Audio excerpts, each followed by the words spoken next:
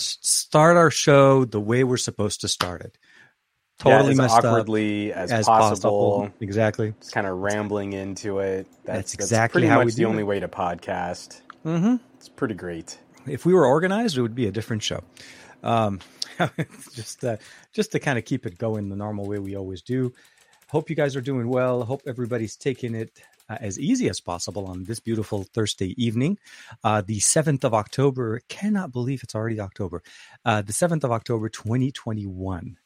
It is. We are back here for another episode of the Best of Our Week with our friend, co-host, Juan Carlos Bagnell, aka JC. And then, how you doing, man? How's I first I'll have to say I'm noticing so the cut. Out. You gotta look like you trimmed the beard a little bit. Yeah, I kind of took it all down, cleaned it up and stuff. I'm trying to like birdie. Well, and it's also, when you've got like some medications that need to be rubbed into your scalp and stuff, hair sucks. Dude, tell me about it. I'm doing all of that on my arms right now. It sucks royally. It's so gnarly. Getting old blows. But congratulations on episode 40. If we're going to start saying old, okay, welcome to episode 40, and that's the way we're going to do it. It was this entire week I've been working off this head cold, so I'm going to try and minimize the amount of biology that gets picked up by this mic. Oh man, but dude, that mic was doing great doing your show. It was. Like, I had no idea you had the AC running. And was that the portable AC that you had on the side? Is that the one you were? Yeah, so I've got like a little fan vent, and then I also have this desktop fan, not desktop, floor tower fan. That's running right now, and they're going right now, and this is sounding fine to me. So I'm gonna rock with it. We're gonna go with it. So. Already with us on this beautiful, beautiful evening, we have Steve DeRoche. Welcome, my friend. Gary, the fireman. Barry Johnson. Aditya, the man, the Mr. Cumberbatch himself. Of course, Greg is in there as well. Who else? I think I saw a couple more people. Oh, Rinesh is in there as well. And then, of course, David Burns caught us. He's like, I found the nerds. Yes. I forgot to tweet, so I'm gonna tweet real quick while we. I forgot to do that as well. I'm doing it live. Dude, I was. So just for everybody's reference, I was a few minutes, like cutting it right on the wire. Skinning your teeth there, TK. Yeah, we're supposed to like do a pre-show 10 minutes before we tweet out and do a whole bunch of stuff, and I'm like waltzing in at 7:58 and say, "Hey, what's up?" Juan's texting me. He's like, "Hey, TK, jumping in anytime? Are you gonna pull that what you did last night? Have you wanna do a podcast?" So. That's how we pre-pro. That's how we produce this. Aditya beat both of us. He's like, I beat both of you guys. Check your Twitter notifications. Yeah. That's how. Let's see. I don't see anything.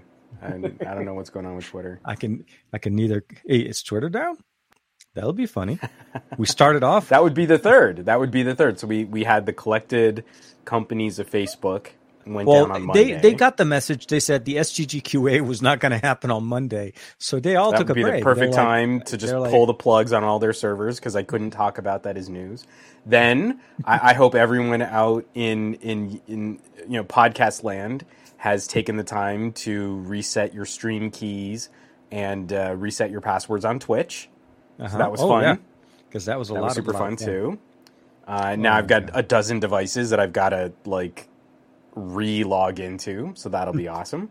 And now we're just waiting for it because it comes in threes, so we're waiting for the third shoe to drop.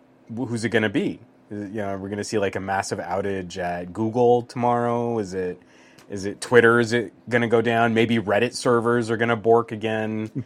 I'm trying to find some wood to knock on, but okay, got it. No problem. Yeah, I know.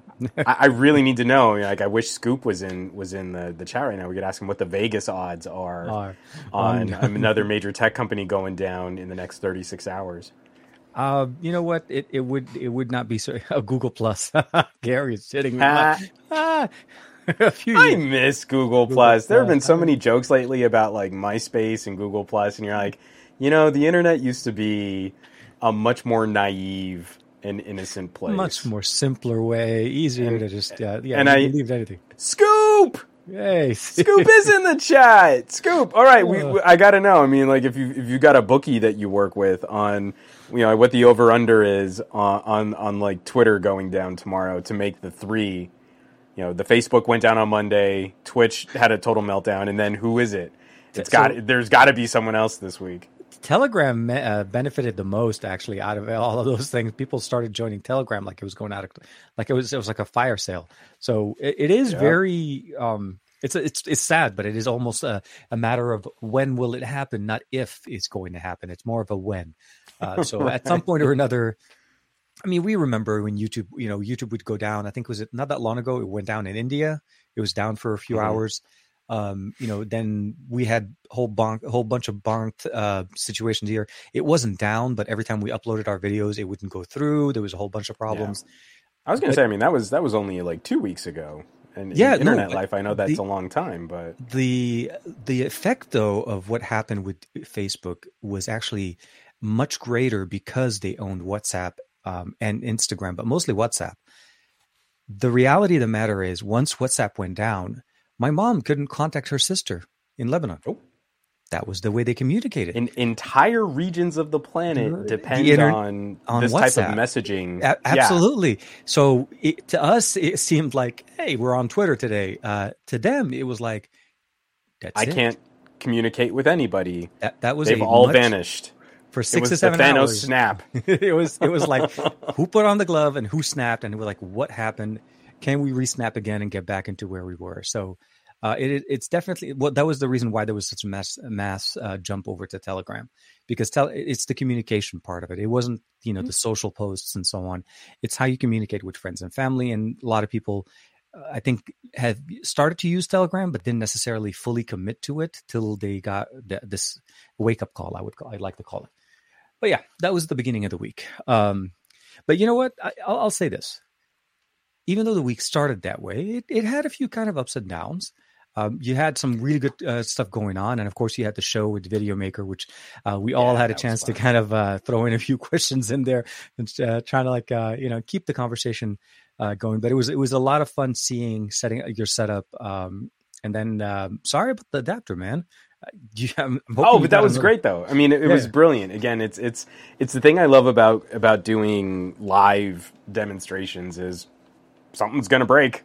Oh, something will go wrong. Cables will get lost and things will get broken. And I could not get the video out back working on that Xperia Pro. And I mean, it was embarrassing because it was like I had kind of built up to, this is the one thing I really do want to show you coming back from the phone and trying to set that up. And I love it because it's having an HDMI input and a USB-C output. You can, I/O, legit. Yep, exactly. It's phenomenal. And so I finally get to that point. I've got the camera up on the tripod. I've swiveled everything around. I've got them pointing at one of my Hulk busters. I'm going to throw on this camera. And I go to plug it in and nada. and after the stream, I'm breaking everything down. And I'm going piece by piece. It's like, I've got to at least figure out what went wrong. And I pull the HDMI adapter. Because I needed to use, I have a micro HDMI that I usually use with my phones, but I had to use it because I was demoing on the ZV-1. Yeah. So I was using the HDMI on the ZV-1. I was thinking that you probably were using it on the ZV-1 because I personally, I have the E10, which is basically a ZV-1 for the most part, and I use the same adapter. That's how I have my top-down camera now. So, on the Xperia Pro, getting the HDMI adapter to a full size, and I got all these thick gauged HDMI cables, there was way too much pressure. And so even though the pressure was pushing up against the Xperia held out fine. The adapter just totally cranked. It was like a 50-degree bend in the plug on the adapter. So I at least kind of figured that out, but it was also the most reassuring way that could happen. Sony made a phone. Sony called their phone Pro. They've got this dinky little connector that you plug in HDMI port to, and it's very likely that the Sony HDMI input is stronger than most of the micro HDMI cables that you would ever hook up to it. So that at least kind of helped verify, okay, they're going to call this phone Pro. It does seem to be built Pro. and I had to sacrifice an adapter to get there, but it did it. So absolutely. that's and pretty rad. When I had a chance to play with it back in the day, back in the olden days, 6-7 months ago, I know, like 5. Yeah, I had I had for some reason I had 2 of them at the same time because I was having some problems with an input. But the main thing I told Sony, I said, we are looking at, obviously there's cages for the A7S III. There's a whole bunch of adapters. Everything was really, really protected. The one part of the entire setup that I felt was the weakest link was the adapter, was the cable itself going into the Xperia Pro, because that doesn't have any support for itself. So the cable could easily bend. And I'm hoping at some point there's like a custom case, or maybe we can 3D print something that you're able to like what I'm saying is like it's a frame for the Xperia Pro, and then you align it, and then that way the cable has a little bit more support at the connector. Well, I feel like this is if we want to use this as a transition, the video maker thing was phenomenal. I absolutely love doing those kinds of workshops. I was high out of my gourd on Sudafed. So I know I was even more rambly and distracted than I usually am, and that's saying a lot.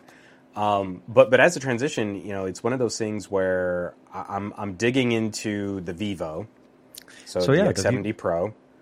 This is the Pro Plus, which is really wigging out NVIDIA broadcast. Like, woo! Oh, every time you rubbed your eyes, NVIDIA broadcast shifts. Wonk wonk.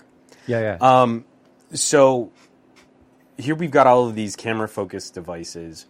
And I think this has still been a glaring omission from so many of these companies that, with all of the focus on cameras, I want to see more accessories that help us utilize that kind of hardware. I'm so tired of only the iPhone ever gets a case that you can connect a lens to. Only the iPhone ever gets a custom case that you can put on an ND filter or a CPL or any of these other things that can legitimately help your photography, and everyone else just has to make do with these BS little like rinky-dink plastic clips that kind of really but don't line up with your camera sensors. And so I kind of caved, like literally 20 minutes before we jumped into the backstage on this stream. I went and ordered a small rig. So it's one of those metal metal bracket mounts for the E10. Yeah. Yeah, so it's a cage. Not for one of my nice cameras. I'm spending cash on a cage, hopefully, which will support not every phone, but a number of phones. And I think this is also going to be leading me into like the Pixel 6. I've been complaining about it for too long. I'm so tired of phones not having ND filters. I'm so tired of phones not having variable aperture. This Vivo is incredible, but it's yet another step into this conversation where if you want to shoot video, it's probably going to look herky-jerky just because this sensor is so big and it's soaking up so much light. The only way you can balance that is with a silly fast shutter speed, which, I mean, it's not even making a joke about like the movie Gladiator, where you see those individual like grains of sand kick up during the battle sequences. There's no motion blur. We're shooting like 10 times that shutter speed just to get an even exposure on a bright sunny day. So, kind of keeping up with that and finally hitting my breaking point. I got a small rig, I got a handle, I found a couple 37 millimeter ND filters, and it's like I've got to do something because this is driving me crazy, and it's driving me nuts that Vivo doesn't have official accessories. It's driving me nuts that Samsung doesn't have official accessories. We're they long tried past. That one time, I want to say they were starting. What was it? It was like back in the Galaxy S5 era. I want to say either the 5. It's either 5 or the 7. It wasn't the 6. No. It was the 7 because that was the one I was at MWC, and I remember going out into the press room. And, like after the show, and there was like tables of cases, accessories, adapters, charging case. I'm like, the accessory lineup was amazing. None of it came to the US, but it was at the announcement. And more than likely it's in Korea. It's probably in some areas in some market outside of the US, but it just shocked me that how many accessories was out there for the S7 and the S7 Plus.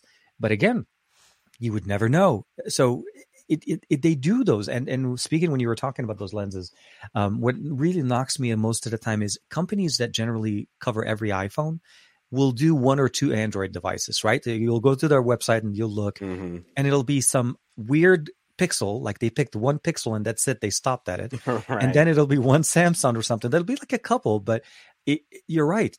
We're not getting the love that we typically, that iOS gets, or Apple devices do. And that's a shame, because at the end of the day, the reality of the matter is, both ecosystems have great capabilities. Vivo, for one, is really good. We know exactly how LG was doing their work with their cameras and the advancement that they've put into their apps. Pixel is poised to come out with, again, obviously with the GN1. There's going to be some new technologies coming out there. My hope is that we're going to start seeing some accessories to augment that performance, or help us tame, or provide some additional accessories, like you said, lenses, ND filters, or even rigs, like a small rig. I would love to be able to, because I think there was one for the iPhone. I take that back. There is an actual kit that supposedly was converting the phone. Small rig makes it's kind of like a weird skeletal frame, specifically for a couple different phones, for a number. I mean, basically all of the iPhones, and then I think they also do cover some of the Galaxies, but that doesn't matter to me. Those are the two devices I handle the least. So what I'm looking at instead is that they've got a cage that has a universal plate that can be shifted. So I'm going to try that and see if I can get it to line up with some. I doubt it's going to work with all of them, but they specifically list Xperia 1 Mark II and Pixel 4 XL. And I believe they mention LG, which is just shocking that anyone would even think to try putting an LG in this cage. But I'm pretty sure they mean like V50 from when the small rig cage was made. So I'm going to give it a try. And I'm hoping that if I do that, I'll probably need to custom rig some rubber washers just to make sure that the bayonet actually does kind of seal a little bit more against the rear of most phones. If I can get an ND filter on this Vivo, it will dramatically improve, I think, the quality of a lot of the video that you might want to shoot from a phone like this, especially when you kick it down to 24p, you shoot it in log, and then you have great control over your ISO and shutter speed. I mean, like that to me sounds like this could be a 21st century Bolex. The main image sensor on this phone is roughly the size of a 16 millimeter film frame. And if you've ever seen, all of the phenomenal indie films that have been shot on 16 millimeter, Black Swan was shot in part in 16 millimeter. Leaving Las Vegas is shot 16 millimeter. So many Clerks, not a great looking movie, but it was shot in 16 millimeter. There are so many things that we could be doing here, where $1,000 phone could be. I think the correct choice is a starter filmmaking solution. But the thing that's killing me is I have no control over this aperture. I don't have accessories that can give me any better control. And if I can't make something work with some of these adjustable parts and pieces, then it kind of reinforces I guess you should only buy iPhones. But I don't want to play that game. I want to at least see if there's some kind of solution that the image sensor on this is twice the surface area of an iPhone 13. I mean, it's just insane what we're packing into these devices right now. So. Oh, absolutely. And speaking of cameras, since it's been what you're focusing on for the last, I think, let's say maybe a couple of weeks now since you've received the Vivo. Yeah. It's taken a lot. Well, I mean, there is a lot to cover too. It's not like it's just a little bit. There's a lot of things going on. Now, one thing I would probably say is the approach to Vivo's technology, which is I didn't get a chance to ask you last week. Sure. How does it compare to LG's approach to camera? Like when we're talking V60 type of experience versus Vivo, X70 Pro Plus XYZ kind of thing. Do you think that if somebody using an LG is going to be somewhat proficient or has a little bit of an edge going in, or is it so different that you have to kind of relearn everything? Yes to both. So here's the deal.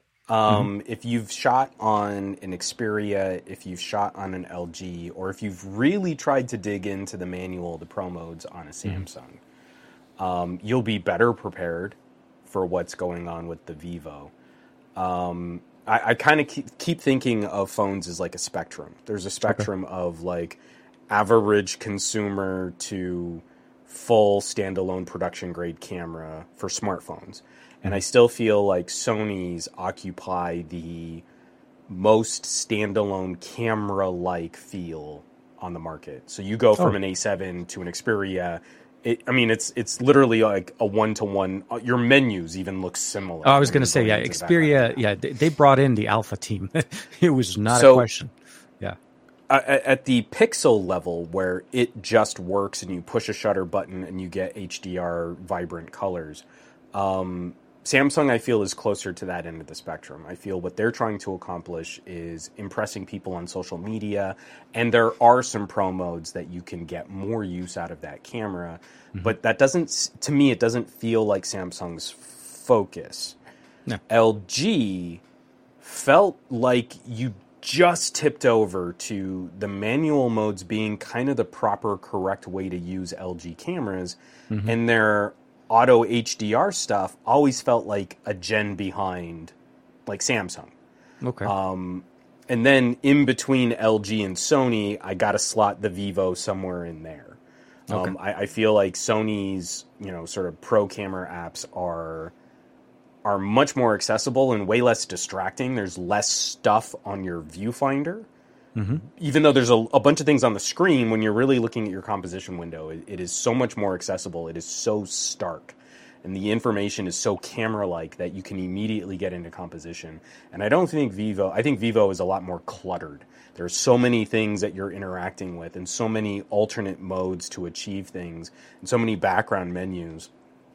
But there's still ultimately, I think, a greater focus on giving the user exacting controls versus like the least successful aspects of the phone, I think, are like the full auto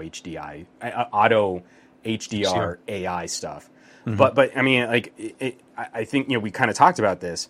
For me to shoot one sample photo from one camera lens and get samples of a setup that occupy all of the different flavors of HDR and the two different flavors of RAW files, I'm shooting 8 to 10 photos per camera sensor in every setup that I'm doing on this phone. And there are 4 functional camera sensors. So if I were literally trying to accomplish, like a true comparison of Zeiss color versus HDR versus Zeiss color and HDR off versus HDR on and Zeiss off versus Zeiss on and HDR off versus super raw versus regular raw and regular raw with Zeiss on and regular raw with Zeiss off, I got to do that 40 times.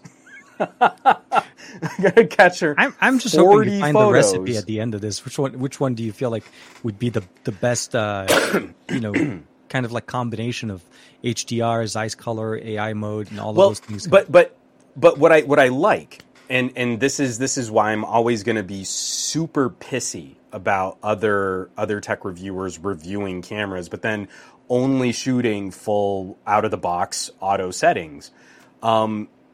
It's taken me over a week, but I'm starting to get a feel for, hey, if I want it to look like this and I'm in auto and I just tap this Zeiss button, I've got a reasonably good handle on, okay, I think it's going to do this with color. I think it's going to lean into this for processing. I think it's going to try and accomplish this with brightness.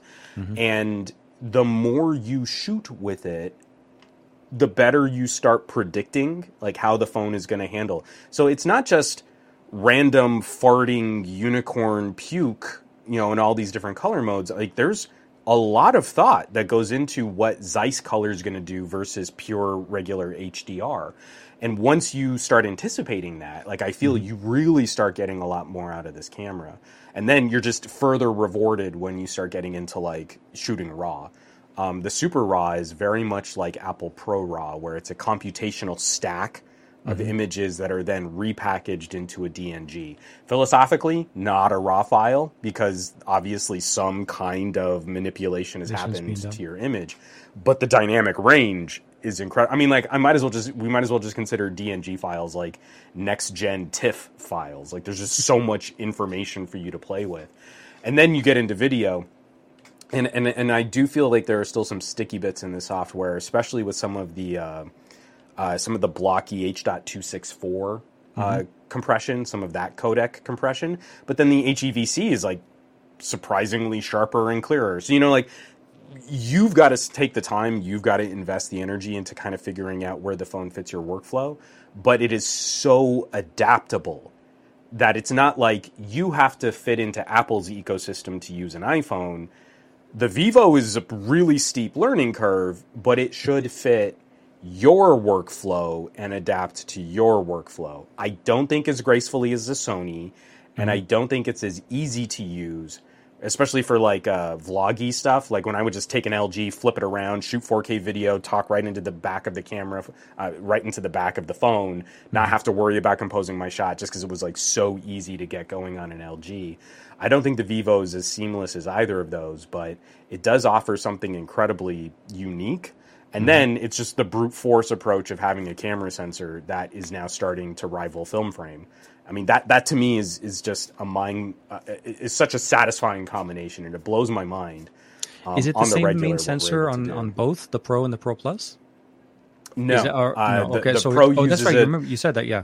Yeah, so the Pro uses, I forget what it is. I believe it's one of the larger Sony pixel binning sensors, but the Pro actually gimbal stabilizes the main sensor. The Pro Plus gimbal stabilizes the ultra wide. And so that is also another one of these I feel like it's a better choice differences. Yeah, it's a better choice to stabilize the ultra wide, especially because it's already going to look smoother anyway because it's the field of view. Yeah. Exactly, and you can always crop in from an ultra wide as opposed to where when you're in this. So I've been writing. I started writing on Tuesday. I'm almost done now, and I'm just under 7,000 words on my camera review. Wow! For only the Pro Plus. Almost 2 weeks. I don't know how to make it shorter. There's so much to cover. I think most people that are interested in that level of detail will not want you to have it any shorter. But I understand what you mean. You're thinking about like, how do I make this consumable to the masses? And I think typically what you've done in the past, if I'm not mistaken, at least, is you would do a small like a video referencing some of that content. But if you're going straight, an editorial on this. I think it's worth it for somebody that's considering a device that's $1,000 for the capabilities that it offers. They should be able to figure out what it can do. And it's one of the reasons why a lot of people, if you're listening to this, obviously for the first time, please make sure to check out Juan's Patreon. This is one of his big babies and something that he really enjoys doing. As you could see, just from if you're listening to the last few minutes of it, so definitely make sure to check it out and hopefully and it definitely support. Like I am definitely making a statement by going this hard on the Vivo because there is something special here. There are definitely some pain points and Vivo needs to address some software issues, but I mean this should be getting people critically excited for Pixel 6. The GN1 is a monster of a camera sensor, and I think it does properly address some of the issues that I've had with the Samsung Ultras, especially for things like autofocus performance. The depth of field is incredible. The low light performance is remarkable. These cameras struggle in bright light. I mean, we're now pushing the opposite side of this physics envelope, and now we need to address like reining in light and controlling light and kind of painting with that. And at the same time, I also feel like these are exactly the kinds of phones that get dismissed or they get poorer scores when you go to certain review outlets that only deal with a single number score that ranks the camera. And the only way that they'll ever review cameras is by full auto HDR because average consumers. And that to me is total BS. I mean, it is intellectually dishonest. I feel it is lazy. I feel it is a way to rig your review so that you can make sure iPhones and Pixels always win, even though this isn't a contest. There is no winner camera. There is only the camera that best satisfies your needs. And I don't care how good a third-party app might be. When we're talking about the software-hardware integration that comes directly from the manufacturer, that has an advantage over trying to fulfill everything by, I can just put Filmic on there. Doesn't work all the time. So So I have to have this long form conversation. This is going to be probably like a 40-minute, maybe a 45-minute camera review. And only on one phone. I'm still going to have to figure out something to say about how you the X70 Pro. But if I feel like if we don't properly acknowledge what real competition looks like, especially when it comes with such uniquely different pros and cons, then we're not really doing our jobs. We're not really tech fans. We're not really tech enthusiasts. We're just fanboys and shills for whatever company is going to make us the most money on YouTube. And I feel too many reviewers fall into that hack trap and completely disregard this. If I hear one more techie say things like, "Oh, well, if you're really serious, you'll go and get a mirrorless camera," like, do you realize how Marie Antoinette that sounds? Like, "Oh, well, I only use $10,000 worth of camera equipment to shoot my crispy B-roll. Just don't be poor if you want to be an aspiring filmmaker." And again, I'm looking at like my grandfather's 8mm film reels. I can't find it, but I had a project in high school. It's the only time I ever shot film. Super short project. It's like 2 minutes long, but we shot it in 16mm, and it was really expensive to get that produced. And now there is a pocket supercomputer that is now achieving a sensor size that is close to 16 mil, and you're like, this should be someone's starter camera to shoot their film projects.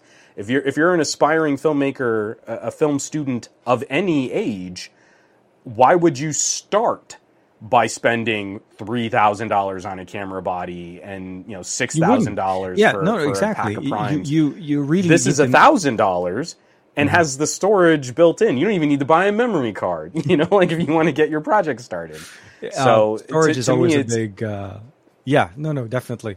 I think it's one of those combinations that you always need to make sure, especially with devices that have these type of sensors, you do need a lot of storage. Especially if one needs to do 10 different shots per, just for every single scene, just to kind of get everything in the right frame. Josh Quinones has joined us. Hey! There, kicking it with us. Tech Love and Mama jumped in. I missed her. Yes. Everyone say hey, Tech Love and Mama. Hey, Tech Love and Mama, how you doing? Hold on, let me see. I think here she is. Hey, everyone. Say hi. Hope you guys are doing well. I think I'm still like super amazed. I'm not going to say that I'm like counting the minutes, but I can't wait till you're done with your work on stuff, because at some point I am going to basically just drive up, snag that phone and run away and maybe try to play with it a little bit, because the reality is, it's a trip. The 11 Ultra for me right now, the Mi 11 Ultra has been one of the best sensors on a device that I've had so far. Like by comparisons to some of the other devices that I have, I still think it has one of the better sensors that I've gotten my hands on and been able to play with, especially for the capabilities that we have in there. Although I feel like Xiaomi either is no longer trying to focus on improving it as much as they were at the beginning when it was originally launched, or maybe they're just working on the Mi 12 Ultra or something like that.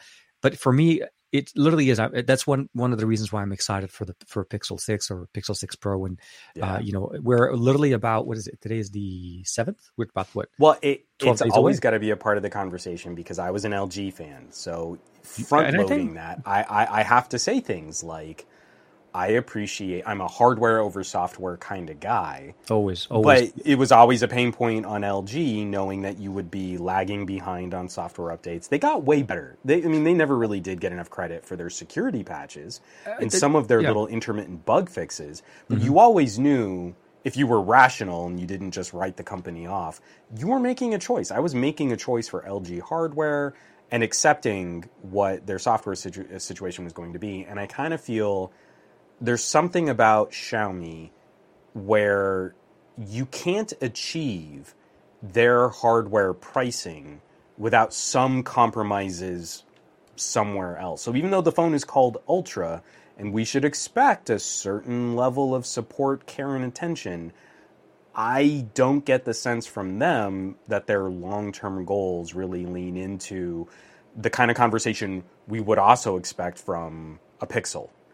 So a Pixel, I know I'm going to be making some hardware compromises, but I should be making those hardware compromises to receive the soonest and most immediate attention from the company that makes the operating system. Before we kind of move around here, for Steve, because he was making fun of how long it takes me to produce a camera review, I actually do have a terribly composed shot of a fire hydrant that I took as part of like some of my night mode tests.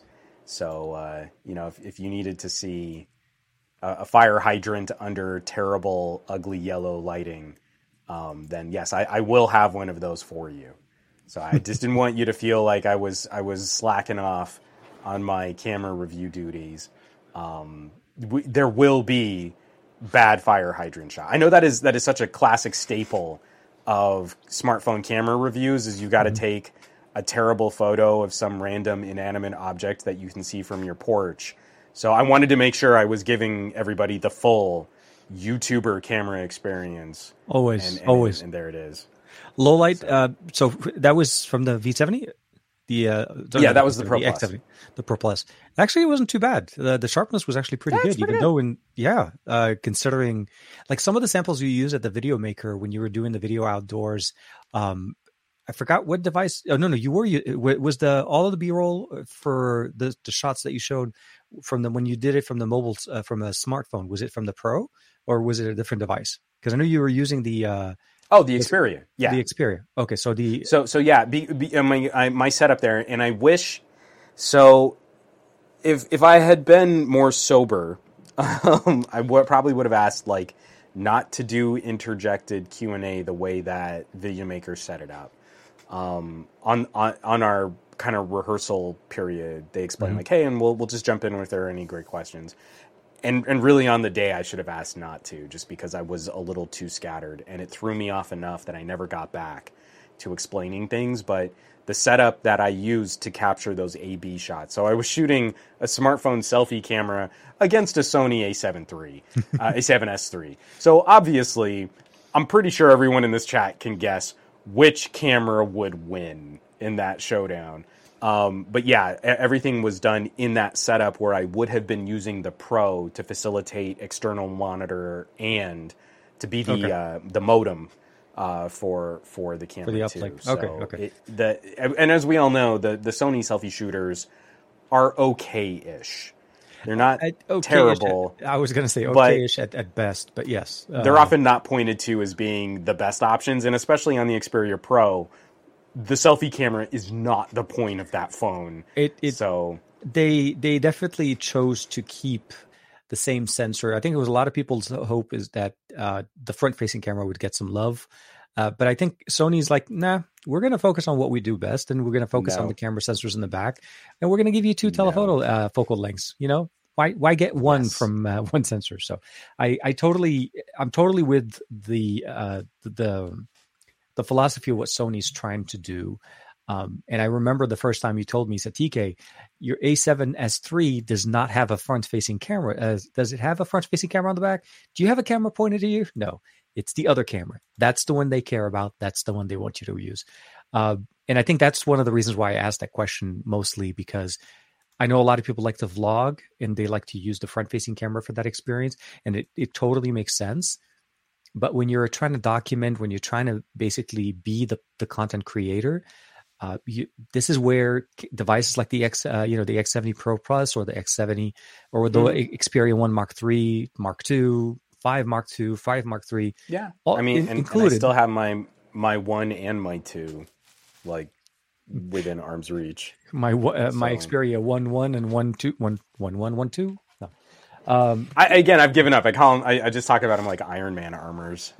Yeah, Mark 1 and Mark 2. I've got a Mark 1, I've got a Mark 2. It's great. I'm sad because I had gone through this dance of like trying to order the Mark 3 and then speaking with Sony PR about maybe getting a loaner, and that was a thing. So I pushed pause on, and now it's just like this is getting silly. I should have just bought it. I was going to say, and then Duo showed up, and then Fold showed up, but it's, you know what? I'll say this: the Xperia 1 Mark III for me, which is the weirdest part, although I love the cameras on it, I could never get over that display. The display It's real is so, it's brilliant. It's amazing, great for gaming. Like they gave us gaming on a 4K panel, man. Sorry, I just caught Gaboletta's comment though. But one, don't you know that it's okay to gloss over terrible selfie cameras if it's half-assed hidden on a foldy phone?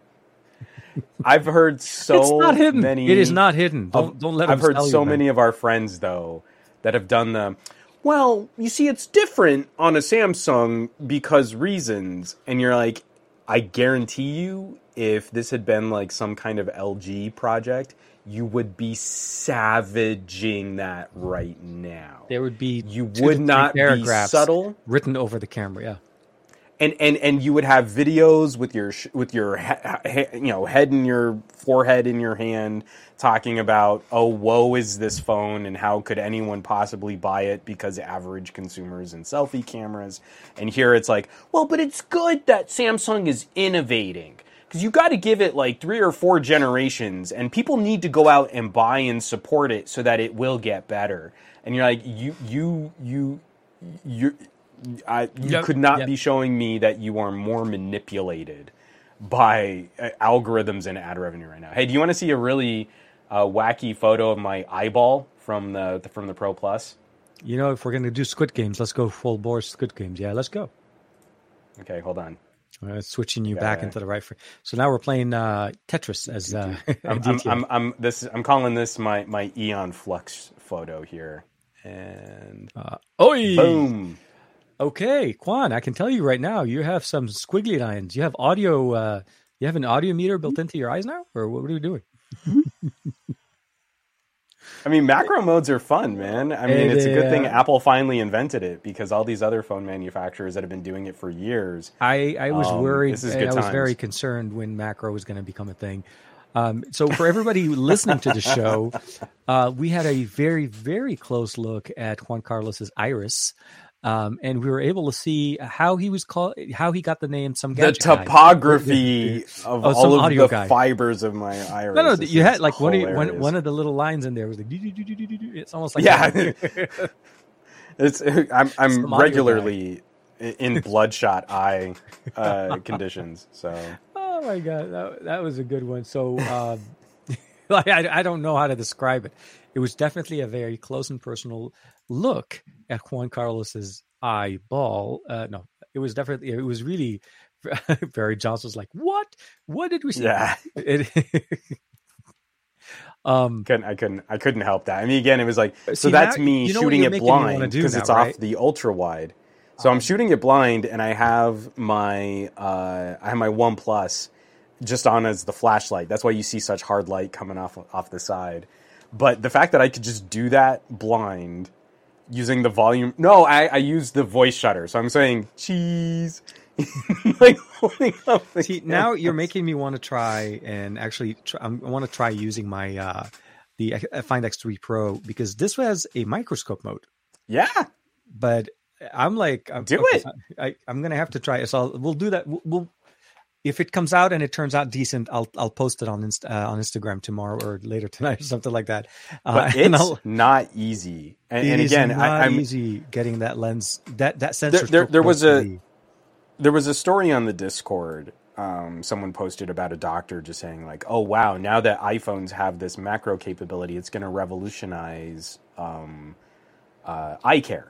Because, we can now get macro photography to start looking at conditions in the eye, and we can do this in ways that can go out into the field. We don't always have to bring people into hospitals and stuff to check this stuff out. And I appreciate that. I know Apple products seem to move these conversations more than any other company can. Yeah. But is an iPhone really the cost-saving solution to do this kind of photography work when... I mean, we saw this in its earliest incarnations back, OnePlus 7 era, the Huawei... What was the first Huawei that did a macro close focus? Was it the P30? I don't remember, but anyway, it's been a couple years. Yeah, no, it's been a few. So, yeah, it's been a minute. So again, I mean, like, I love it when Apple does ProRes, and we get all these people who are interested in trying to utilize more of their phone features or utilize more of their phone hardware.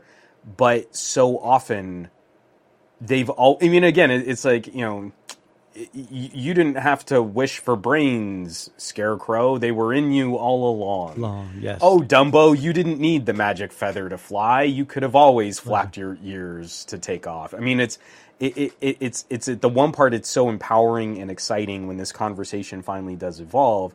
But at the same time, when it's only hinged in this like Apple-centric media environment, we completely lose sight of like these were solutions that people could have been utilizing for 2 or 3 years now. Oh, and it's great. I'm glad people are figuring it out now. But if you really did care about these features and democratizing them, especially on phones that aren't as expensive as iPhones, then I feel we've kind of missed some of that conversation before that we could have been getting people up to speed sooner.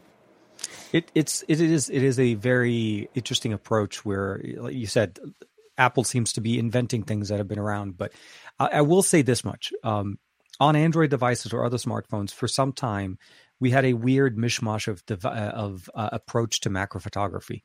We always used to get these 2 megapixel, 4 2, like some weird sensor combination that they would put in there, and it wasn't even focused on that. It was almost more about the number of lenses. But then there was some companies that decided to do it the right way, which is not even use a macro lens and actually using the ultra wide, because you're able to achieve so much of that closer focal. You're able to get so close to the subject and get that clearer shot. That's why the OnePlus 8 kind of felt like sort of a step back in some regards to the OnePlus 7s, was because of some of those camera changes. It was a different, definitely. The 8 Pro for sure, I felt like was more of an improvement, but that the 8 was. This is why I felt like the 9 and the 9 Pro were more of an upgrade. They really kept them in the same tone, and you were really more going towards what type of experience you wanted. If you wanted this 9, but a little bit smaller, flat display, you go in with that one, but you got 90% of what the 9 Pro has. And then if you wanted the curve edges and you wanted the faster wireless charging and all of that stuff, you got the 9 Pro. But for the most part, the sensor experience was very similar. That was a big approach that I felt like OnePlus did for the first time. It bridged the gap between the 9 and the 9 Pro. There's a lot especially if we're speaking about macro stuff, do you want to see like a practical example of the pixel binning crop zoom of the GN1 versus a macro shot taken from the 1/2-inch 48 megapixel shooter on the Pro Plus? Because I could probably do that too if you Why not check it out. If we're going to do show and tell, let's do the whole show. This to me is exactly, and kind of what you're describing is, again, when we discuss nuance and what makes for a good macro photo, there are going to be pros and cons, and it's nice when you have options.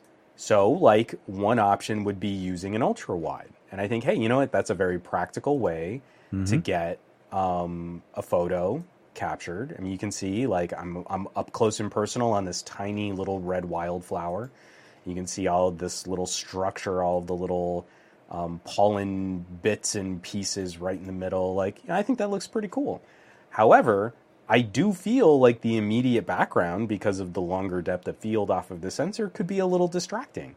So if I were to back up just a little bit and capture not the exact same field of view, but a similar field of view from the GN1, you can see like I'm still getting a reasonable, like you can see I'm definitely losing just a touch of clarity, but ho dang, all of the background is gone. So ultra wide macro, GN1 macro, ultra wide macro, GN1 macro. So really you kind of need, until we have variable aperture, you kind of need the choice, because there are going to be some times where you want that longer depth of field, but then there are going to be times where you want to hyper isolate your subject. And then, of course, one sensor is going to be better at picking up light, another sensor is going to be better for clarity and focus and detail. I mean, you've got to be able to do both. And again, this is one of those things where these quad binning and these tetracell and nanocell 9 to 1 pixel bins and 4 to 1 pixel bins can do some really interesting things with sort of re-subsampling all of that pixel data at a 2-time zoom. Yep. So you don't lose as much as you would lose from a traditional RGB sensor with larger photo sites, because it's doing a different kind of demosaicing as you zoom in closer. So like this trick doesn't work as well on a Galaxy S21 or on an iPhone, but it works great on a OnePlus 9, on any of the Ultra Galaxy Ultra phones. Yeah, because I think it was a 50, larger. it was a 50 megapixel ultra wide, wasn't it, on the OnePlus 9? Didn't they go with the highest or the 40? Yeah. So yeah, I mean, but again, if you want to do macro from the ultra wide, OnePlus is the game to beat. The ultra wide on the OnePlus is just second to none. But if you want the creamier, shallower depth of field, going over to that 48 megapixel main sensor and cropping into a 2x zoom does something very similar to what the GN1 and what the, I can't remember what sensors on the Ultra, but the nanocell sensor on the S21 Ultra can do too. But again, that is a tier of photography above what traditional RGB sensors, the Sony, the Galaxy S21 and S21 Plus, the iPhone 12, iPhone 13, even the iPhone 13 Pro, because of those more traditional subpixel arrangements, don't do this trick as well when you try to crop in like that. Interesting.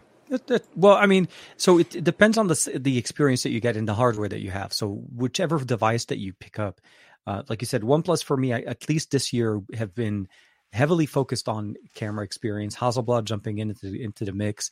We're seeing them focusing on that experience, and not having a T series is also giving them more time to incorporate more features that they told us that were going to happen, that we were going to have at the launch event. So I'm excited to see more. But the main thing that I'm actually kind of focusing on is the ability of actually utilizing that tech, having all of these bells and whistles on a smartphone, like the X70, the Xperia, not the Xperia, like the Mi 11 Ultra or the Xperia Mark III. Those are type of devices that you go into knowing what you're expecting to use them for. You don't buy a Lamborghini to drive to the grocery store and just justify the fact that makes sense. You should spend your money on what you need and make sure you get the power and the horsepower and performance to that level. If you're looking just to browse and take images every once in a while, a Pixel could be more than functional. Pixel 5 is a very nice smartphone. I was hoping on Monday or when they announced Android 12. By the way, that was the other thing on Monday that happened, which was the announcement of Android 12 released to AOSP, which I feel like got overshadowed by the fact it got Facebook and Twitter, Facebook and WhatsApp and Instagram kind of went down at the same time as Google was announcing it. It is definitely very interesting to see the type of tech that you have, but pick the device that fits your needs. If you're looking to experiment, if you're looking to get into a piece of tech or photography, or you're trying to go beyond what a standard device, a smartphone can do, there are options. Sony, Vivo, and LG back in when LG was there. I definitely feel like your conversations and my conversations tried to keep up with that, and I think for a number of the people that are in our comments, I think they at least understand some of the perspective that we're trying to share. I think what's frustrating is the job of reviewers is being diluted. And so it's very casually easy to say, just buy what you need. Just buy the thing that fits your needs. But when so much of the media and so much of the sort of on-the-ground organic conversation surrounding these products does such a poor job of representing what those products can do, how is the consumer supposed to know what device really will fit their needs? And I think then that's where you get a lot of consumers that fall back on something familiar, but then they're less inclined to try something new, try something different. They're not trying to expand their repertoire. They're likely receding. I mean, a lot of people are regressing on their smartphone use in ways like trying to pull themselves away from social media and from some of these more toxic elements of these conversations. And they're less inclined to take that Samsung that's already in their pocket and hook it up to a monitor and try out DeX.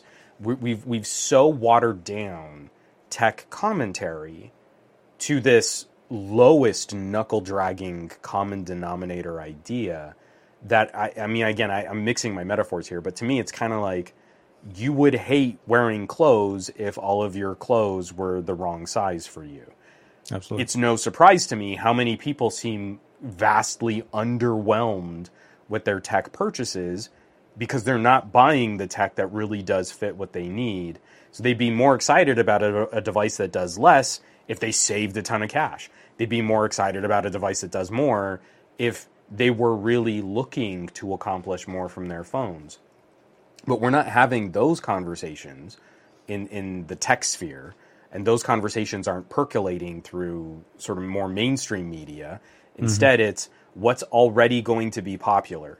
If we've got a franchise, you know, like a famous comic book, we can make a movie about that, but we're not going to go and take a risk on this new IP to shoot a movie about. Oh, well, if we're going to make a story about cell phones, we can make a story about the iPhone because we know there's already an entrenched readership or an entrenched viewership for that story. Yeah. And so there are so many people out there. I mean, again, some of the people in this crew right now are so much more familiar with like importing Xiaomi and Huawei than even I am. You know, like those types of conversations, they're tackling and handling those, and it's not enough to say, well, smaller review channels can do the long-term follow-ups, and the smaller review channels can talk about Motorola. We've got to start breaking through like this tech elitism, which is then only really being informed by what will make me the most money based on the YouTube algorithm. I'll hype beast for popularity, but I'll throw out the truisms. But, you know, even if you don't like Samsung or Apple, you just buy what you like. You just settle for whatever garbage you want to use, and that's fine. It's fine if you want to use something lesser than Samsung and Apple. That's okay. But we know that they don't really mean it. We know that that's not really the crux of their conversation. We know that that's not really how they go about producing their content. They produce their content by what is the most popular, we'll act like that's the winner, and we'll act like everything less popular is lesser than. So it's an iPhone gets a 10, and a Samsung gets a 9, and everything else gets a score below, because those are the two communities of people that we need to keep happy.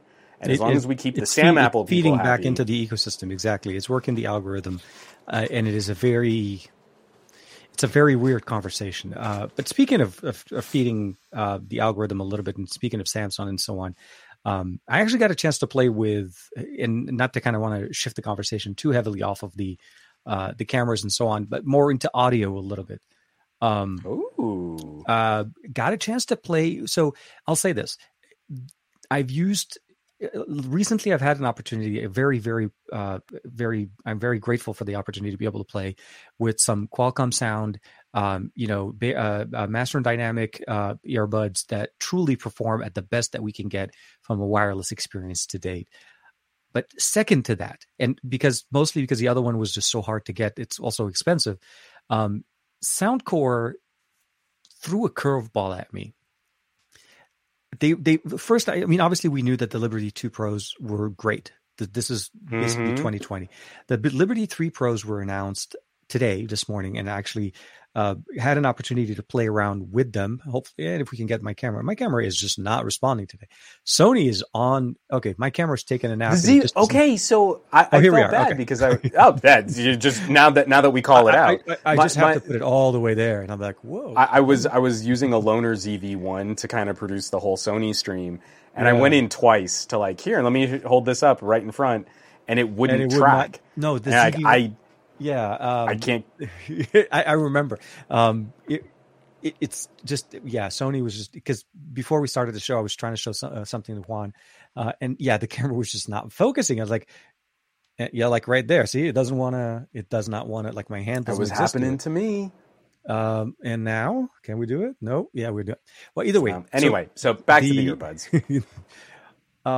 So the Liberty 3 Pros took all of the things I loved which, by the way, if you own the original pair of Liberty 2 Pros, LDAC was pushed out as an update a few weeks ago with the updated version of the app. So it's not just necessarily getting LDAC, but what I really liked about it is that we get LDAC with 32-bit and 96 kilohertz. So we're jumping over most of what we can typically get out of our smartphone when it comes to audio quality. Of course, with supported devices. And I say that because I had the weirdest situation go on, and it's not like I'm trying to harp on Samsung or trying to bring in Samsung in the conversation for no reason than to make kind of like point out mistakes or something. My Samsung cannot play more than 1644. It won't work. I tried the Master and Dynamic. I paired the new buds directly to my S21 Ultra, and I go into developer settings and I go into the setting option. I cannot pick LDAC in there. And even if I'm able to pick LDAC with the brand new Liberty 2 Pros, the maximum I'm able to get is still 1644, and it then switches back to AAC. So I'm having some weird issues when it comes down to audio. No, but it's a weird thing. You'd expect this the S21 not to be in that position, because I switch over to the Pixel 5. I don't know if Josh is still in the chat. Josh Quinones tested it also on the Pixel 5, so I tested it out there.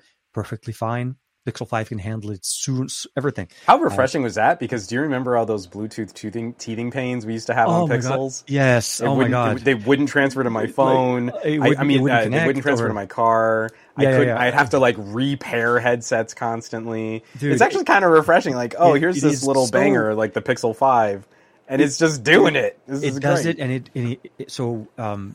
matches it. It worked great. And I also tried it on the Insider phone from Asus, just to kind of see that, like a kind of a control group. Right? Now, just to clarify, and because I won't be able to run much troubleshooting or anything for you. When you're going through the developer settings, what are you seeing from the Samsung that is detailing that it's falling back to CD quality? So what I end up doing is, first I go into the Soundcore app and I turn on the LDAC. So there's a toggle within it.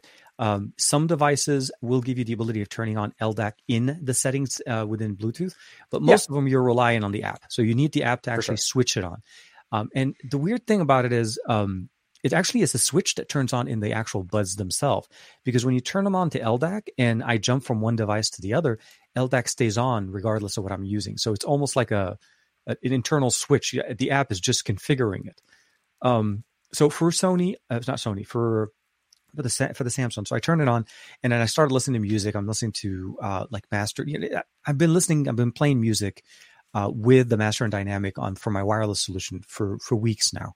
So I've gotten used to how audio sounds like at that fidelity, where I don't have to boost the audio so much to get the audio to play very well. Samsung, for some reason, I had to boost it almost to 100%. Then I was like, this doesn't sound right. Like I'm not getting that same level of experience. So I jump over to developer settings and go all the way down to the audio experience. And I noticed that the audio codec, even though selected as LDAC, is still showing AAC. And not to say AAC is bad, but I'm just saying it's just not what you're expecting. But way less good when you way less good. Oh my God. And when you go 1644, it's different than 3296. It's a much different experience. So I turn on LDAC and it stays on. And then I go into the settings. I can't push it beyond 16. I know it can go do 32. So that was my first indication. The option isn't available for me to select. And then what I do is I switch back to my music player. I turn on the music and I jump back into developer settings. I'm just doing the gesture to swipe. And then the device switches back to AAC. I turn it back on and it goes back. So something in Samsung software is not allowing it to turn it on. Pixel works perfectly fine. Asus works perfectly fine.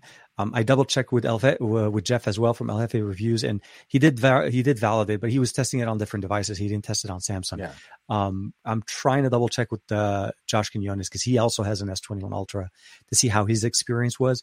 But the short answer is, I was very surprised that Samsung couldn't handle it. Like at that level of a simple, not allowing LDAC to turn on, not allowing. I mean, it works great with the Helm when I plug in the Helm bolt. Obviously, since the processing is done externally, it can't do anything on it. Which that was refreshing because that used to be the problem with Samsung's, was not playing well with USB DACs. Exactly. Hardware. Yeah, like my the Q3 still doesn't work, but the Helm bolt actually works very nicely. So, long story long, very, very impressed with the Liberty 3 Pro. Well, and Gabaletta is saying he also has issues with Samsung only allowing AAC playback. Yeah, so there are options in the dev settings, but to me that speaks to Samsung likely trying to reinforce an ecosystem of products. Their earbuds, I was about to only say support. I'm pretty sure the Samsung earbuds only support AAC, right? Yeah. They don't. So at best, that's what they do. So yeah. TK, it would be unseemly to have someone else's earbuds sound better than their earbuds. So all earbuds must stay at AAC. I mean, but it just, for me, it felt like I was so hopeful to be able, like, seriously, great battery life.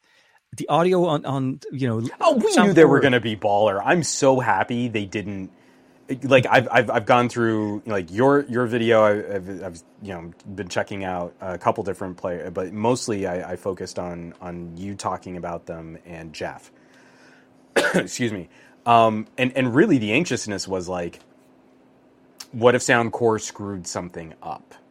You know, like that's where we're at. The Liberty 2 Pro are so good. Yeah.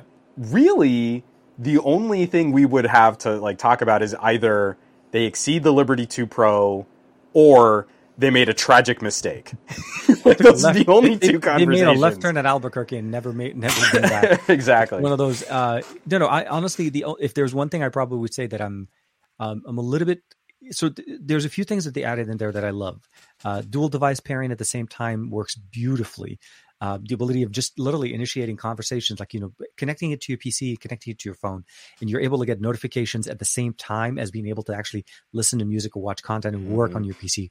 Absolutely great. I connected it to my desktop behind me, and they sound as good as they did. Now, they don't perform as well because there's no desktop app from Soundcore, so we can't really control and try to finagle some of the audio experience. So 1644 is roughly the best we can. Windows PCs? So dumb when it comes to different Bluetooth options. I was trying to talk to I think it was either Paul or Gary. I think it was Paul Puri on the Discord. How difficult it was to try and find a Bluetooth transmitter for Windows PCs that could do advanced audio codecs. I mean, I was looking at, like, hub audiophile boutique solutions that were like $150 to try and send. And then it was like, this isn't going to be like Bluetooth for your computer. You would only be able to use this for audio. And you're like, this is mad. This is so crazy, like, how much more advanced our phones have gotten for this as a connection standard. And Windows is still like 10 years ago. It's kind of the same that we've always played with. Windows is very notorious when it comes to Bluetooth. And for me, it was more about just trying to see how the functionalities. What I loved about it is, though, the gestures that we were able to control on them work exactly the work on the PC on your smartphone. So double tapping the left skips to the next track. Double tapping on the right stops and pauses music. I can raise and lower the volume of the PC with my earbuds. I was like, to me, again, I was very surprised. But the thing that kind of threw me off, which I was hoping wasn't the case, though, is you can't do two device pairing with LDAC on because of the amount of the signal strength that they need to perform or transmit the amount of data through, which makes perfect sense. And you do need to keep that in mind. So in the video, I make sure I said, look, you need to turn on the setting for what you're trying to do. If you're in multitasking and you're not necessarily sitting there and wanting to enjoy music, I feel like the non-LDAC option, which essentially is AAC, works best, and you're able to be more multitasking and very easy to jump between things. And I love the fact that we can actually control the devices based on the device list in the app. Like the earbuds remember, and they transfer that list from one device to the other. So there's a whole bunch of things. Either way, seriously, one of the best. Currently running for about $150 on special for the next couple of days till the 14th. So if you guys are looking into them, please don't skip. The 3s are definitely a must, especially from an audio enthusiast, and the level of quality that you're able to get and ease of use. The app, ANC works great. And even pass-through mode has a specific beta version that does audio vocal amplification that allows us to actually listen to voice levels higher than the rest when you're talking and you're having the buds in. I've been dancing around some of those ideas with hearables. So from the Olive Union and the new Hearas, and genuinely, like, I'm shocked that we're only just now starting to play. So I mean, like, on the XM4s. The cup one ear and you can kind of get this audio pass through. It does a pretty good job of, but that's more about just kind of ambient sound coming in. We already have all the mics. We already have all of this like acoustic Six modeling. mics. We already have 6 mics. It's crazy. The amount of mics on this. So there really isn't anything stopping us except, we just need to start incorporating this new generation of little mobile SoC that's going to go into these earbuds. The ability to process that stuff in real time and use noise reduction for noise that you're hearing in a way that's kind of similar to what we do in like NVIDIA broadcast software or any type of advanced noise reduction there is kind of incredible. No, I love it. I think Michael Peppertech is kind of pointing it out a little bit more too, is Windows 11 made things even worse. We have to go into the advanced audio settings in the old control panel and enable higher quality audio for Dolby Atmos, no longer shown on the bottom right taskbar. That is just, come on, Windows. I mean, and Windows 10 still kind of makes us do that dance between the new control settings and the old control panel. And Windows 11 is still it's like 4 generations of Windows in one. No, exactly. But you're still pulling old menus in there. You're like, really? That's the level? That's the UI you decided to skip updating. You like updated everything else, and that one tab, like it's been 2 generations. I see it all the time. I've been swamped getting back into like super in-depth nitty-gritty camera reviews and stuff. But I mean, like I've been playing. Vivo also sent their new like Vivo buds. So I've been playing with these guys also, just as like the companions to the X70 Pro Plus. A little jealous about you guys rocking your Liberties. These are good, but I'm a little jealous. Honestly, I was Soundcore. I did not think Soundcore I did not think Soundcore was going to be able to outperform the 2s by so much. It's not just it's the options, the control level, the switching of the app, the up, like the tap control configuration. They went away from the buttons, which is arguably I'm a little bit halfway between button control and touch interface, because I feel like the thing I liked about tactile. the Liberty 2 buttons is that they weren't on buttons that you pushed in. Yeah, they were buttons that you pushed down. Exactly. And again, even when they did buttons with a consideration for your ear canal, unlike almost any other earbud maker at the time. And so now we're all like just doing like tap casing and stuff like that. Like now, no pair of earbuds has buttons on them anymore. But again, there's a difference between there's a couple, a company. I think this year, I want to say, oh my God, which one is it? Amazfit, the Amazfit Buds Pro. I haven't tried those. And it's not one of the pair of models they also had. Yeah, but they didn't do it on the top, which is different. They did it on the actual stem. There's like a little clicker on the side. That's what the Vivos do. Yeah. The Vivos have like a stroke where it's like you kind of, I don't know, gently go around. No, on like the stem part, you kind of like slide up and down the stem, and you're like, I don't know how I don't know that this is the interaction I want to have with my earbuds. I'd like to see that happen when you're running, but yeah, no.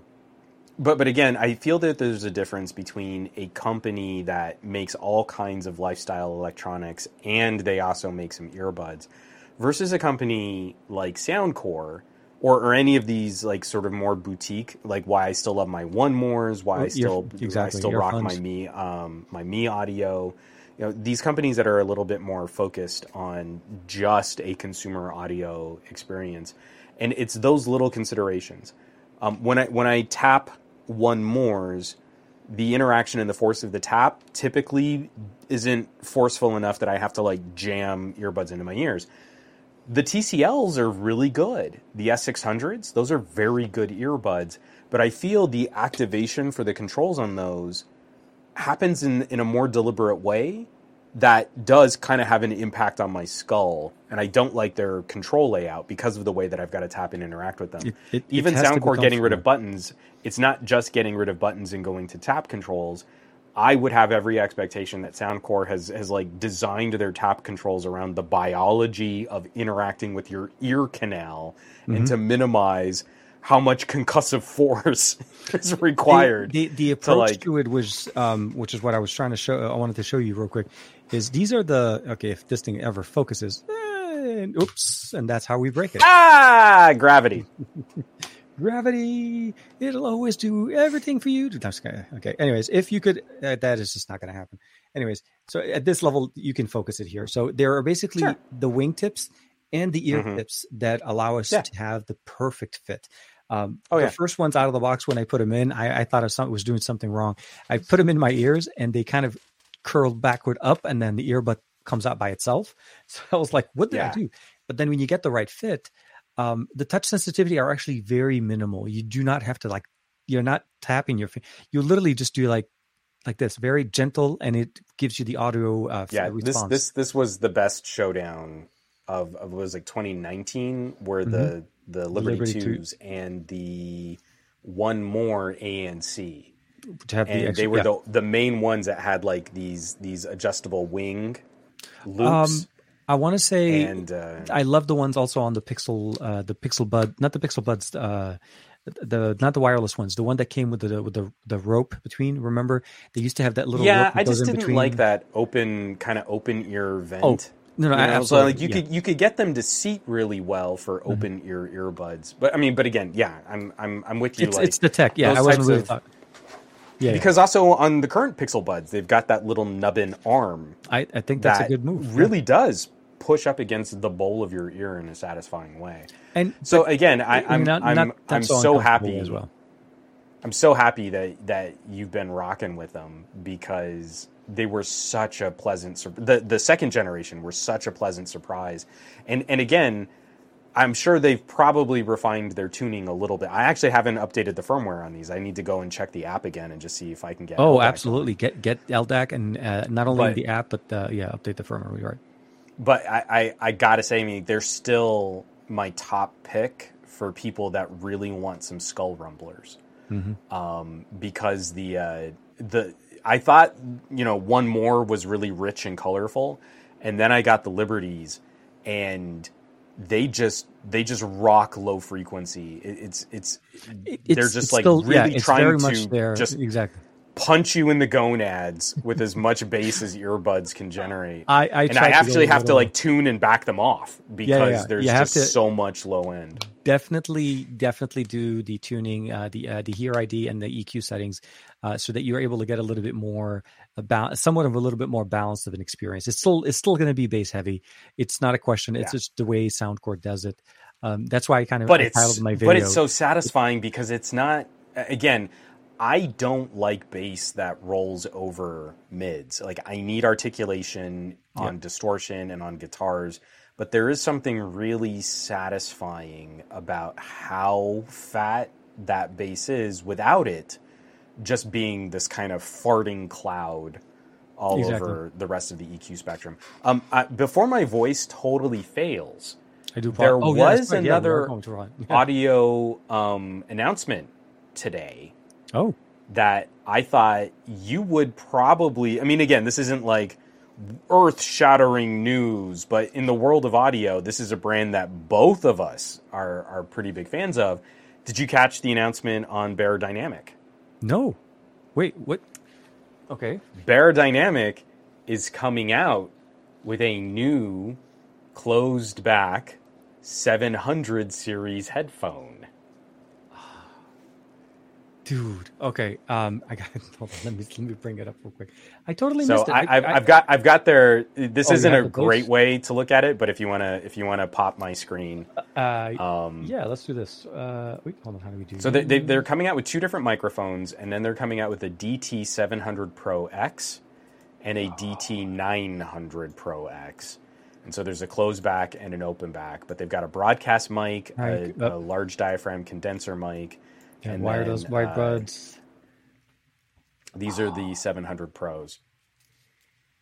So it's a refresh on the 770s. I believe the only variant that they're coming out with is kind of low impedance. I want to say it's a 50 ohm headphone. Maybe they'll release a higher one later? I don't know. But this is what they're launching with. And it just looks like kind of a change up, but definitely of the 48 ohms. Like with that guy's picture wearing them looks very similar to the way the one I have on. Yeah, you could definitely see the design, and it looks like it's a detachable cable. That's one of the big improvements is they finally have a mini connector that plugs in. I like it. That's kind of a Dude. huge upgrade for a pair of headphones that have existed for like 20 Ever. years Yeah, I completely was going to say, unchanged. the DT770s have been out for so long. So I just thought you get a kick out of that because we both Yeah, have 770s. I definitely want to check that out. The DT700, the 700 Pro X features. Does it mention when it's available, or did it just the announcement today? I don't know. Not yet. I'll have to look. Um, I'll have to look. Bear Dynamic DT77, the C700 Pro X. Okay, yeah, no, I got to check it out, dude. What happened is there was a what is it called? So there was a little bit of a mix up between myself and the PR folks over at for Soundcore. I thought the email to me was specifically saying something to the effect of announcements today, videos go out tomorrow. And I think at the time it was something to do with the availability on Amazon because they were primarily listing it on Amazon. And apparently the hardware showed up ahead of time, which is why you saw most videos drop today. So I kind of reached back up and I was like, is there a waived released kind of thing? Am I on wave 2 or whatever? And they're like, no, so just availability of hardware, please, you can post your video. But I didn't shoot the video for today. I actually, my understanding was going to be for tomorrow. So I had another video that was supposed to go up today on the S Pen Pro. Anyways, so I was a little bit late and I missed literally the half of the internet between me shooting the video, editing it, posting it, and of course day job stuff in between everything kind of going up. But speaking of pens, you got a chance to play with a pen this week. I mean, obviously not this one. That is similar to the way that was the best segue ever. That was right on point. It's all there, works perfectly great. But no, seriously, your pen shows up again. Your accessory seems to always show up way ahead of your hardware. I love it. Yeah. That's how Microsoft does it. I think last year we had the what's it called? The adapter, the audio adapter. The audio adapter this year.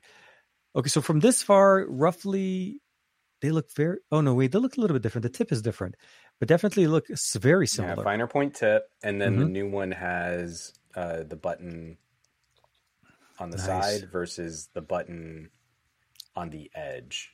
Yeah, so I played with the one on your right last time when you let me borrow the Duo. So definitely know how it feels. The new Slim Pen. I don't have a Duo 2 to use it on, but I did have to shoot a little short just because I was so happy that they're using the exact same technology. So it's a Wacom for you digitizer. Digitizer. Okay.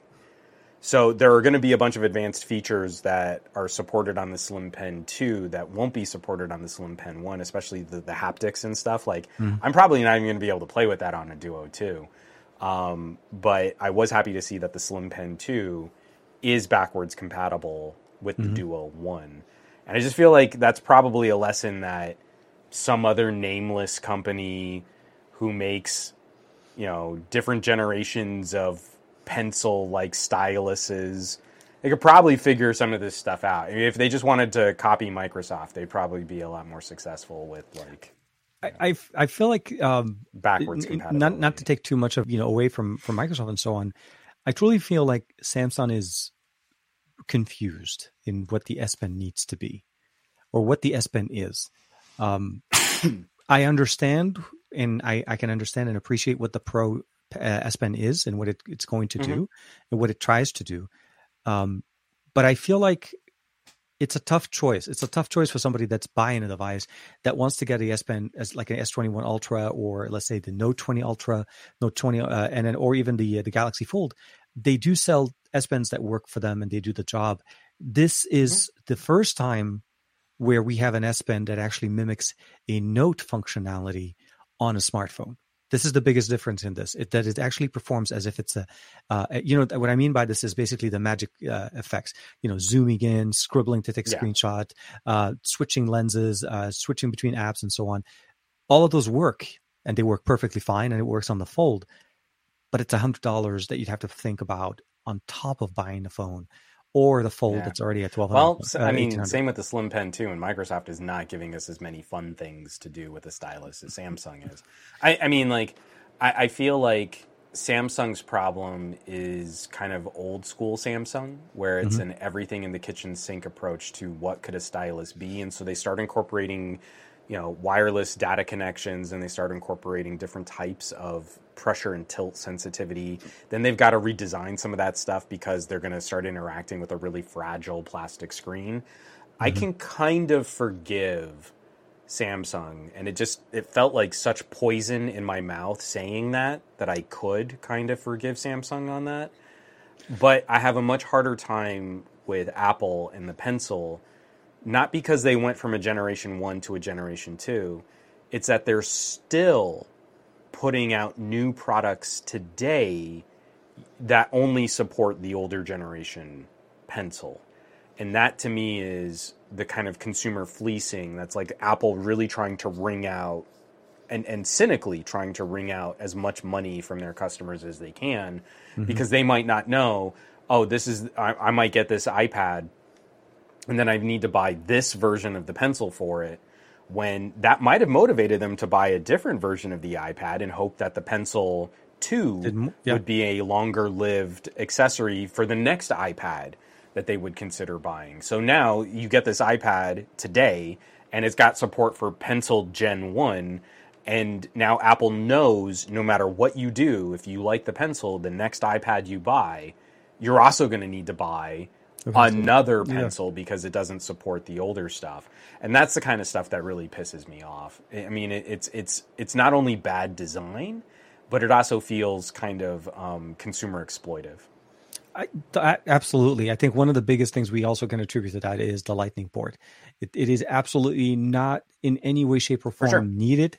USB 2.0 speeds on it is a scourge. It is absolutely. They're holding it down. They're holding it very hard.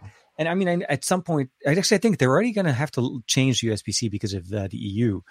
But I'm hoping that it ends up becoming USB-C across, not just say, well, only the iPhones we sell in Europe will have USB-C and everywhere else we're going to stick to Lightning. No, in fact, TK, I feel like the Apple move is to make sure that, because I don't believe gadget manufacturers have to act on that for the next 2 years. Yeah. And so that's plenty of time for Apple. When we're talking about... To invent USB-C on an iPhone? No. Completely sidestepping USB-C and going to the portless, completely sealed up iPhone. Oh my God.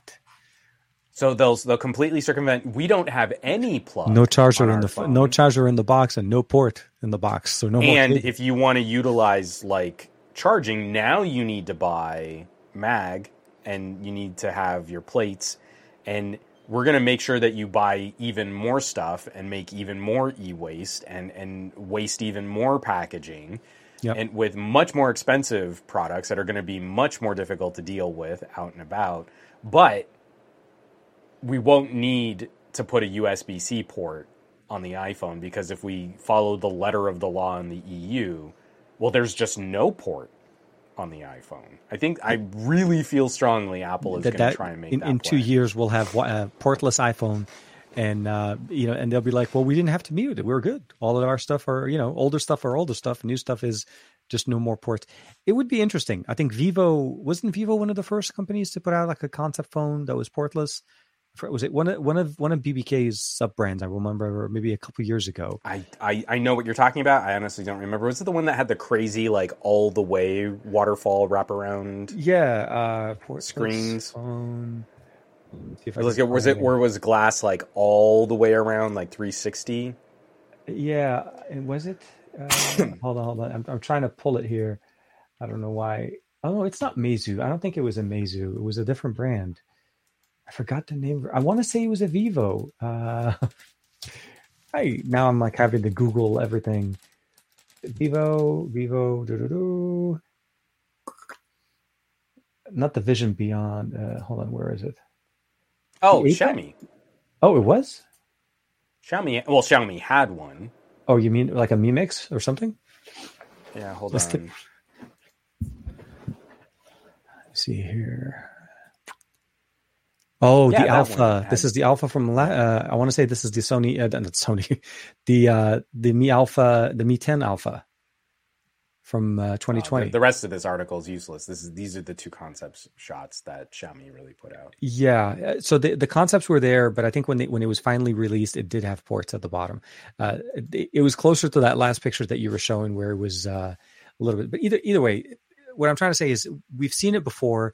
Motorola just there was an article on XCA not that long ago talking about Motorola and truly like distance wireless charging. Like this is like if you remember always seeing those demonstration rooms at CES back in the day, you go in there and they're was going hard on that stuff for a while, and they were charging you across the room. So, long story long.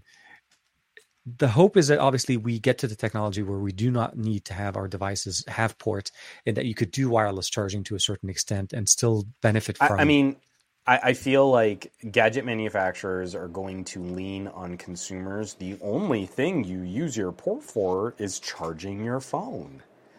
And fine. And listen to audio and transfer data. But yeah. But again, for people like me, I'm going to get real cranky because I transfer data. And you're going to tell me you've got a portless iPhone, and then you're also going to try and sell me on ProRes. And like, there's no way. There's no way I'm going to want to play this game. The transfer rate alone could be one of the biggest deterrents to most creators. It's the ability of basically saying like, oh yeah, I can shoot all the content I want. I can try to do everything. But then when it comes down to transferring it to my phone, I'm going to be running it at USB 2. This is like when Samsung was running, what's it called? Well, no, Sebastian kind of nailed it. You know, like, yeah, we're all just sitting here doing ProRes over AirDrop. ProRes and ProRes. That's all I say. It's not the gig, but I feel like phone manufacturers are going to do the same thing that they've done with every other thing we've lost.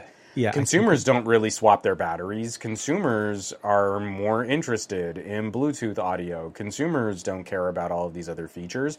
When was the last time your grandmother used a memory card? And that's what they're going to do with USB-C. Okay, Apple's going to do it. They're going to make a whole bunch of money selling tons of accessories because you're going to have a super cycle of people trying to hype train this new iPhone. And then Samsung will copy them a year later, and then everyone else will fall in line.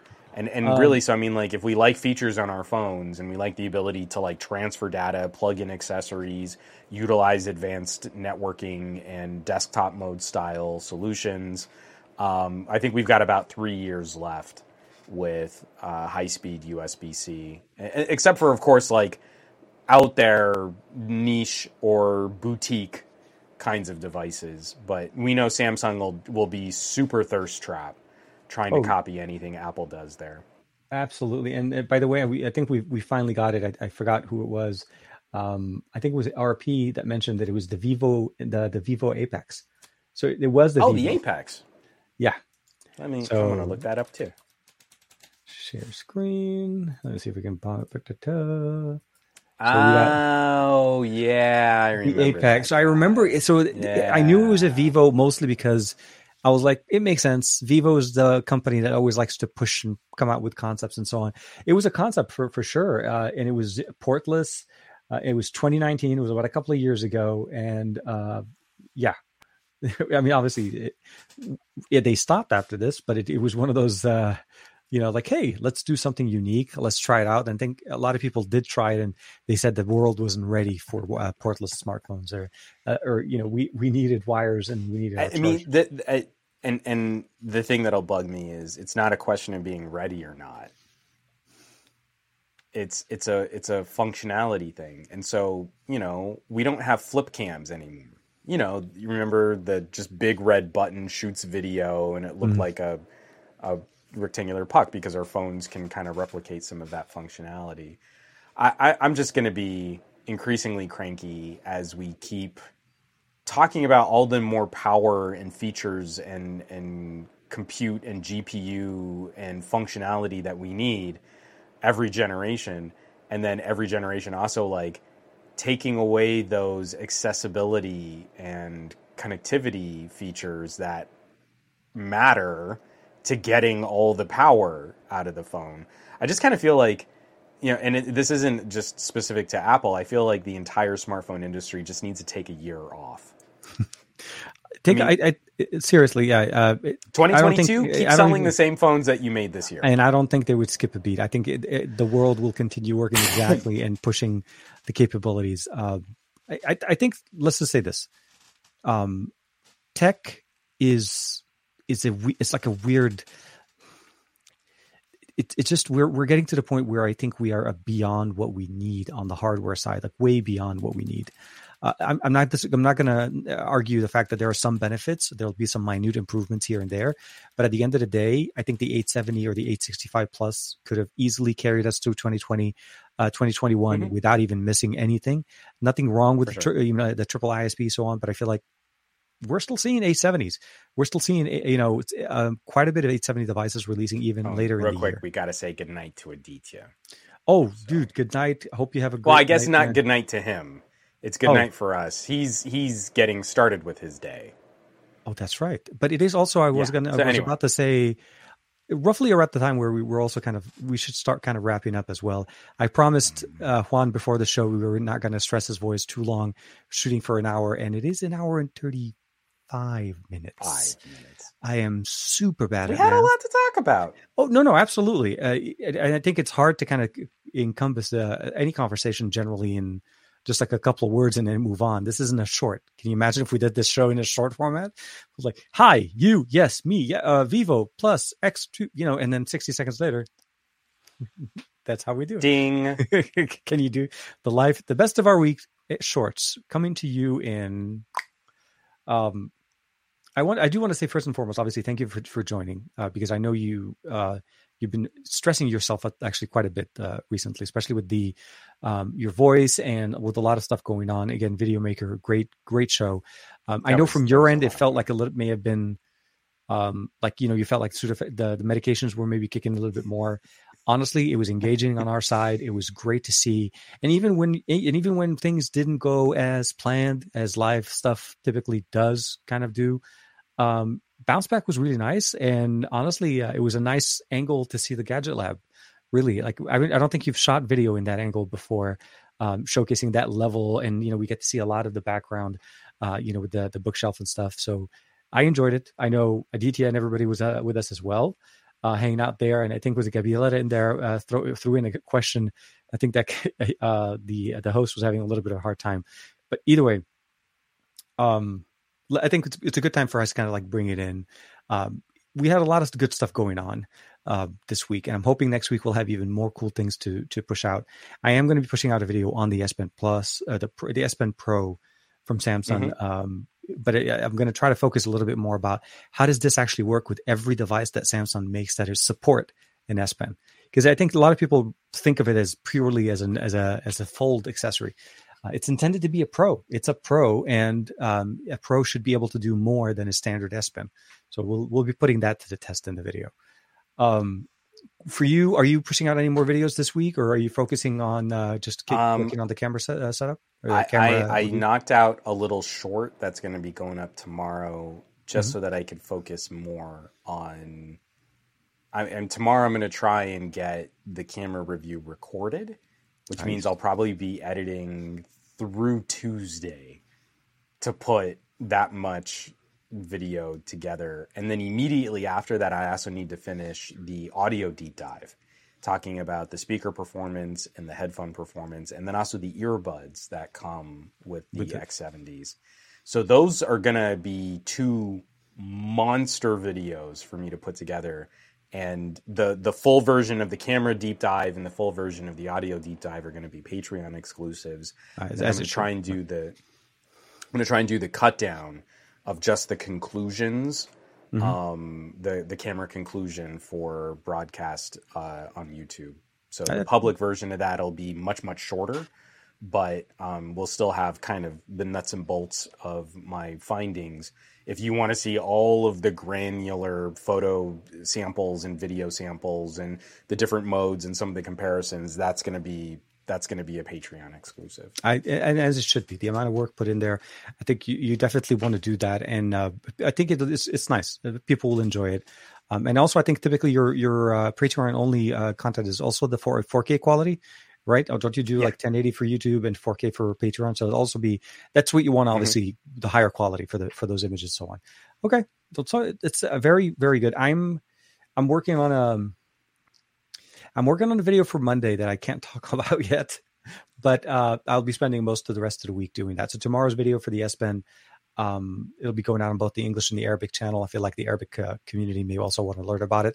And then I think Monday's video is going to be interesting for a lot of people. So with that being said, and then 2 weeks, and we're going to be neck deep in Pixel. Man, I can't wait. The 19th can't come here soon enough. So yeah, I'm really stoked. That's the date I'm setting myself up for. October 19th has never looked this good, leading into what I would leave, at least for me, like with Halloween and the fall and imaging. Photography is going to be like, especially seasonal photography. This is going to be the time to start looking at things like that. So I do want to say thank you very much for everybody hanging out with us in the chat. Steve, Michael, Sebastian, of course, Gabriela in there, Aditya, RP, Doodle Zenos, Infopinion. I keep saying that wrong. And then, of course, Luca, RP, I think Gary the Fireman, I think I will say Luca again, Aditya. I think I got everybody. Oh, and then, of course, Greg as well. Be good to yourself, stay well, and hope you guys enjoyed the show. We'll be back obviously next week for another episode of Best of Our Week. Don't forget to catch myself on Saturday morning with Tech on Saturday. And of course, the SGGQA will be back on Monday morning, hopefully with Juan Carlos, yourself, Mr. Batman himself, for another show. Take care, everybody. We'll see you next week. Bye-bye for now. Bam.